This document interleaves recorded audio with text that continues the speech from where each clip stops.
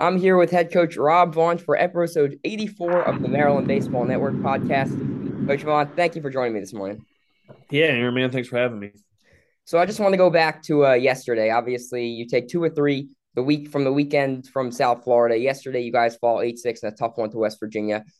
Just starting off with Robbie Porco, the starter for West Virginia. What do you think was working for him that really stifled your guys at the plate? His stuff is good. We saw him in the fall game when they played here this fall, and he was really, really good against us this fall. I mean, it's 92, 94 up to 95.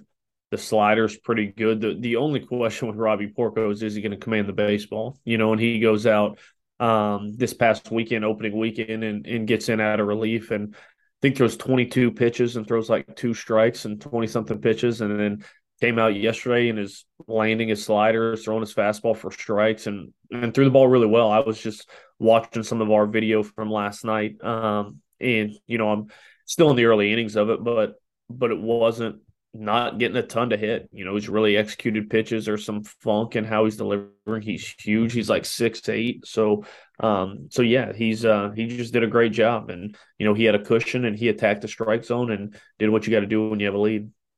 And going to the other side with your guy on the mound, Ryan Van Buren, what went into the decision to take him out so early in that first inning? I think you're just honestly trying to stop the bleeding a little bit. Rye's been so good, and he earned that start. That wasn't a who do we have left? Let's plug him in. No, that guy's been really good and earned the right to get the ball in the home opener on a Tuesday. And you could see it from the jump. He wasn't getting ahead of hitters. He was behind guys. Walks the leadoff hitter. Gives up a single. I think walks another guy, then gives up a double, and the thing's getting fast, and that can happen. That's going to happen in baseball at times. The thing I talked about as the game, the big kind of swing point where it became a thing where it's like, okay, we gotta get the next guy in. Is we talk all the time about just being neutral and not getting emotional, and he has bases loaded, one out. It hasn't gone well for him that inning. I think there's 4 runs in at this point. The guy hits a laser back up the middle, but he catches it. He stabs it, and we have the guy doubled up first. He jogs over there, flips it to first. The inning's over, and we're on to the second, down 4, and we're going to work. But instead, he was just frustrated. He had kind of let the inning build up and was frustrated, and kind of turns and cross body zings it over to first, pulls it up the line, and what should have been a kind of a lucky inning double play, but a inning double play at that turns into an error, puts the guy on third, and forces us to bring Johnston into the game in a different spot. You give AJ a clean inning, who knows what that looks like. But at that point, you just knew it was probably time. He was very frustrated. His emotions kind of got to him a little bit, and we were hoping to get a couple more innings out of him, but that's baseball, and he'll bounce back and make it a learning experience and be better next time. Yeah, and do the taking Van Buren out in that first inning, you guys had to use a bunch of arms like Falco, like Kane, like Belgrave. Will that affect the number of arms that you guys use or the number of available arms going into this upcoming weekend? Potentially, potentially. I mean, they'll all be able to pitch this weekend, but Friday becomes tighter for some of those guys, especially this early in the season. I think that's what makes Kyle McCoy really valuable in the role we're using him. Obviously, he was able to run the game out on Saturday after Dean, but if you needed to, you could go Kyle on Friday after Jay if the situation presented itself. You could you have Kenny Littman pretty fresh, and we'll see how those guys feel. I mean, Nigel went 2, so I'd be a little surprised if he's going to be back on Friday, but should be good to go by Saturday. Dave went 1 and a third. He can probably be fine for Friday. It's just going to depend. We'll listen to their bodies a little bit and try to not put them too heavy of a workload too soon. But that is the biggest piece. I think if you look at whatever it was, 5 or 6 runs in the first, whatever we ended up giving up yesterday, you can almost live with that if you spread those out among 6 innings. But when they're jumbled at the front, and then you have to use 3 pitchers to get out of the first, and now those horses are going to have to come out of the pen, just whether you're winning or losing, because you got to find a way to throw 9 innings. Where you'd hoped kind of those first 3 guys that threw could kind of get you to the 6th inning ish, between those 3, and if they can, maybe you're using 1 or 2 of those bullpen guys, but that's just the way it bounced yesterday. I thought Ott was outstanding, and did a great job kind of bridging the gap and giving us a chance. We just couldn't quite crawl our way out of it. And at the plate, you guys had seven runners or runners left on for seven of the 9 innings. When teams have trouble driving guys in on the base pass, a little bit like yesterday, is that more of a mental thing? And how do you, or is it something else? And how do you guys work on trying to overcome that?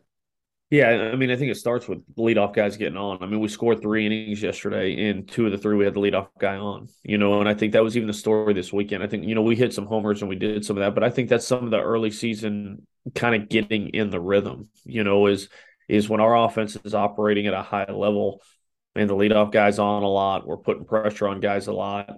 And the other thing is when you're down 7-0, you kind of can't play offense at that point either. You got to kind of sit back and hit. And you really need somebody to give you something generally. Like it's really hard to slug your way back from 7-0 if they're not going to walk people and they're not going to make errors behind you. And I think they walked three on the night and played really clean defense. And so we were going to have to slug our way back from it. And I think we had a couple opportunities to pull that comeback off. I think you have Luke up as the tying run in the eighth. I'm going to take that every time and hits the ball pretty good. Just Wayne kind of knocks it down in left center and they catch it. And then you get Zach up it with the chance to tie it in the ninth, and we just couldn't quite finish that hit. But I think the story offensively is a little bit more about setting up innings earlier than it is finishing them because 2-out hits are hard. That's just the reality of it. There's no secret recipe to that. It's you hit a ball in the screws and it doesn't matter. You're out if you hit it right at the guy and the inning's over. So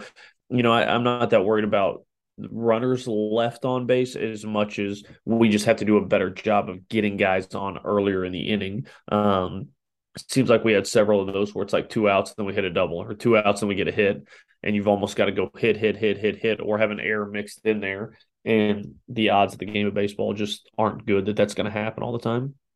And do you have an update for us on Matt Woods and Matt Shaw? Yeah, so Woodsy got his MRI yesterday. Everything looked pretty good on there. Nothing fracture related, which is the big thing we just wanted to rule out. Obviously, I know he's still a young guy and he wants to be in there, but I think it's our job as coaches to kind of look in two ways. Obviously, Lord knows we want Matt Woods back in the lineup as soon as we can, but at the same time, I'm not willing for that kid not to be able to pick up his kid when he's 45 years old to put him in the game. So we had to make sure that there wasn't anything crazy going on in there. Everything looked pretty good. He's going to work back into practice today, which is good. And then I think it's kind of an as tolerated thing. They've got him kind of on some anti-inflammatory stuff and just trying to calm some stuff down in there, and it'll be kind of an as tolerated with him. Hopeful that we'll have him for some point this weekend. It may be Friday. I don't know. It's going to be a little bit day to day and just kind of see how he feels, see what he feels like he can do. And then Maddie's kind of in the same boat. Obviously, was sick yesterday, and which stinks when you lose both of those guys. But shoot, that's baseball. That's just the way it works. You very rarely you're going to go through a year and not have an injury or not have something crazy happen, and it's kind of a next guy up mentality. But yeah, Maddie was out yesterday. We're hoping he'll be good for Friday. I haven't talked to him this morning. I know he was feeling a tick better. But we'll see. That guy's pretty important to what we're doing. So I don't want us to rush him back and then it turn into something bigger and lose him for longer. So we'll take it day by day with him, and hopefully he's ready to rock on Friday. And transitioning back over to the hitting side, I think someone that's really opened eyes on from the outside is at the plate is Elijah Lambros, starting out this season 4 for 11, 4 RBIs, getting on base at an almost 600 clip. Coming in from the outside, people were questioning what he could do at the plate because it was well documented, how athletic he is in the field. So what have Swope and Lambros really been working on that have allowed them to have this early season success? Yeah, I think it's just having a really good plan and really good consistency. I mean, Elijah is a tremendous athlete. He's a tremendous athlete. He's a very coachable kid.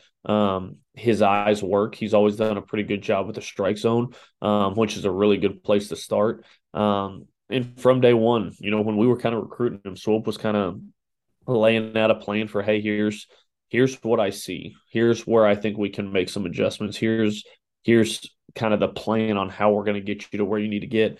And Elijah's been bought in hook, line, and sinker from the jump, and has a really good plan at the plate. I think his day-to-day work is very professional. I think he's not haphazardly just going out there and swinging when we're out there hitting. That dude's got a plan for what he's trying to do, and I think when you do that over 7 straight months with the type of athlete that you have in Elijah Lambros, things just start to clean up. His balance is better. He's doing a better job at not jumping at the baseball. And you saw it yesterday. They ran some guys at the end of the game that were good, man. Every guy on the roster is 92, 95 with the slider at West Virginia last night. And, I saw him this weekend do a good job taking some sliders early, and then leaving the zone with 2 strikes on the slider. And I thought he did a good job that he got to a 3-2 count in a really big spot yesterday. And they spun him a 3-2 slider, and he took it for a walk and brought Luke up in the eighth with a chance. And that's just the maturity piece and the learning piece. And, I've said it from the jump, like we all want to go out and be elite right away, but we want to be a heck of a lot better in June than we are today. And I think we're doing some things really good, Elijah Lambros in particular, but plenty of areas that we can keep growing and keep getting better. And back over to the pitching side, another player is off to a nice start this spring is Nigel Belgrave. 6 strikeouts. We got to see him a little bit yesterday. Over 3 innings hit, 3 innings pitched, only 1 hit allowed. What have you liked that you've seen from him on the mound? Man, he's just got some presence and he's attacking the strike zone right now. We thrust him into the season last year. The guy had been battling injuries for 2 years, finally got back healthy, but he got healthy week 5 of the season. So you don't have time to say, hey, let's face some live hitters. Let's throw you in 4 inter squad games, and then we'll get you in. Like, it was kind of sink or swim. We tossed him in the deep end, and some days he was outstanding, and some days he struggled. He went up to Bourne this summer in the Cape and worked with Scott Landers, who's their head coach there, a really good pitching guy.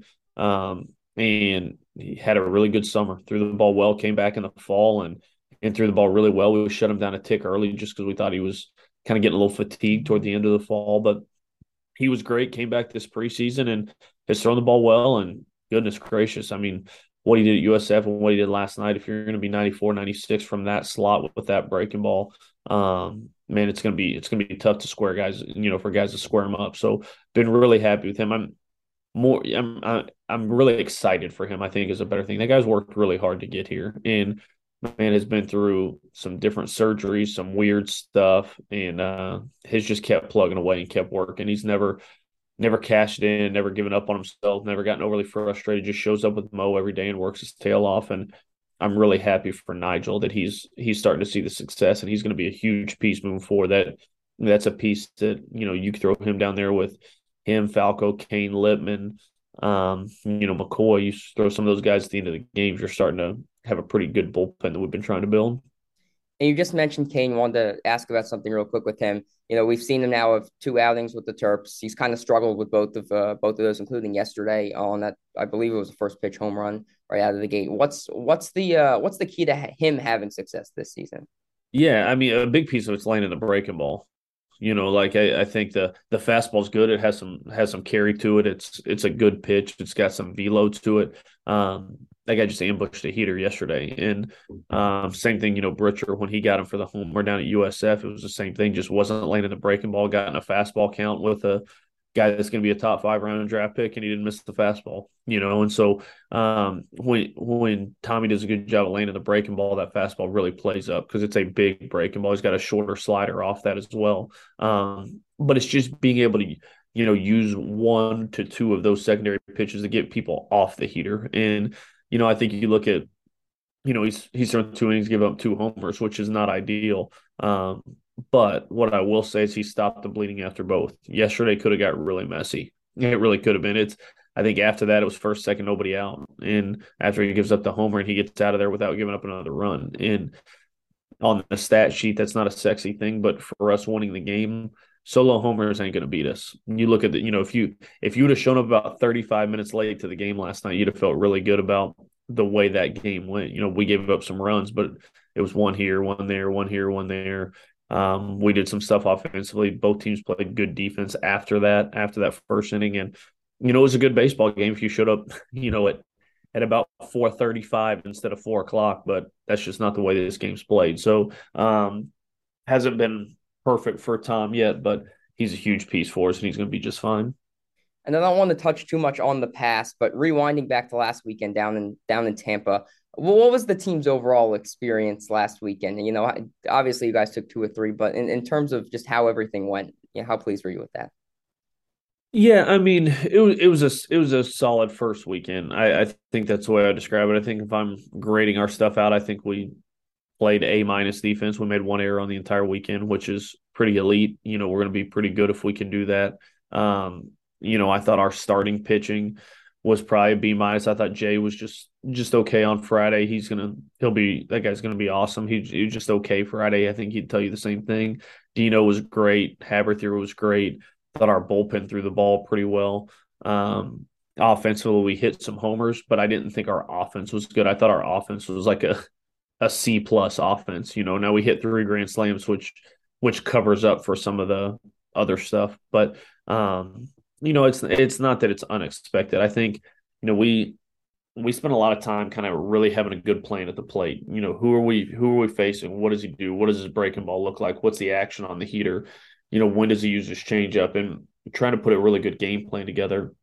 And the reality early in the year was we're not Major League Baseball. We don't have 40,000 pitches worth of stuff over the last 10 years to go back and watch what Garrett Cole's going to do. Like, you don't have that. So you're coming out every year and, Mink starts on Friday night. He was a bullpen guy last year. So you're trying to figure out, hey, what's it going to play like? What's the shape of the breaking ball? Halftime, these guys go to a place in the summer and they come back with a completely different arsenal of pitches. So, we had a guy come in yesterday and all of our notes were, hey, attacks with a heater to both sides. That's what we had seen last year. That's what we saw to the bullpen opening weekend. The guy threw one fastball the entire inning and was like exclusively sliders. That's just part of it. That's part of the beginning of the year, working some of these kinks out. And I think is we're able to continue preparing as we're able to gather a little bit more information and the hitters just get a little more comfortable, that'll start to come around a little bit. And there's no secret, like, your offense probably operates a little bit better when Matt Shaw and Matt Woods are in it. So hopefully getting those guys back helps bump that up a little bit. And one more last weekend. You mentioned the three consecutive games of the Grand Slam. What was your reaction when Petrus hit that Grand Slam on Sunday? And have you ever seen anything like that in terms of the three consecutive days with the Grand Slam? No, I was joking after Saturday. I'm like, man, we're on pace for 56, and dang, if we didn't do it again on Sunday, now we're only going to hit 55. We didn't get one yesterday, but yeah, I mean, I think really good hitters hit when it matters, and I think that's one thing. Like, I didn't think we were as consistent enough offensively as we needed to be in the opening weekend or yesterday. But what I will say, is I see it all the time. You set up innings and you can't finish them. You set up innings and you can't execute and finish innings. And we did a good job of that on Friday, Saturday, and Sunday. We didn't have as many innings set up as I would like, but when we did, we cashed in at a pretty high level. And that's one thing the Grand Slams show you is, man, you can hit with the bases loaded, you got a chance. And we did it with three different guys. That was pretty cool. And but yeah, there's no secret we can drive the baseball a little bit. Now we just gotta continue coming and move the needle and play a little bit better offense. And I think when you pair that, which is what we did down the stretch last year, when you pair consistent offense with some power, that's when it becomes a real bear to handle. And moving ahead to this upcoming weekend down at Ole Miss, I know you guys talk about playing faceless opponents, but does playing Ole Miss down in Oxford give you guys just that extra bit of juice or excitement for this weekend? Yeah, I mean, we talk about being neutral and all the stuff you talk about, faceless opponents. I think these kids are still human, and we're gonna go down to the reigning national champion at their place. It's a rowdy atmosphere down there. There's going to be some emotion, but the real test for us this weekend is going to be, can we acknowledge it? Can we see it? Can we watch the beer shower and right when they hit a homer? Can we handle some of that and not let our emotions fly out of control? Can we handle that and just still slow it down and operate and play our game? And if we do, who knows? Like, that's the thing about baseball. You can do everything right and lose. That can happen. You can do everything right and you're not guaranteed success. But what I can tell you is, if we do get emotional, if we start playing the roller coaster game and we start playing the crowd game, that almost guarantees you to lose. So you put the odds in your favor by being able to block that out. Now, our young kids are human. Should all be excited down there. It's going to be a fun atmosphere. But we're just going to have to do a good job of getting there, get the kind of the wow factor out of our eyes quickly, and just go play baseball. That's what these kids want to do. That's what they're excited for. And anytime after you lose, man, you're kind of chomping at the bit to get out there the next day. So we'll have a good day of practice today, travel tomorrow, and the boys be ready to go on Friday. And let's end on this. How and when did scheduling that series with Ole Miss come about? Shoot, probably about 4 years ago. Honestly, I called. He's now the head coach at Charleston Southern, I believe it is Charleston Southern. Yeah.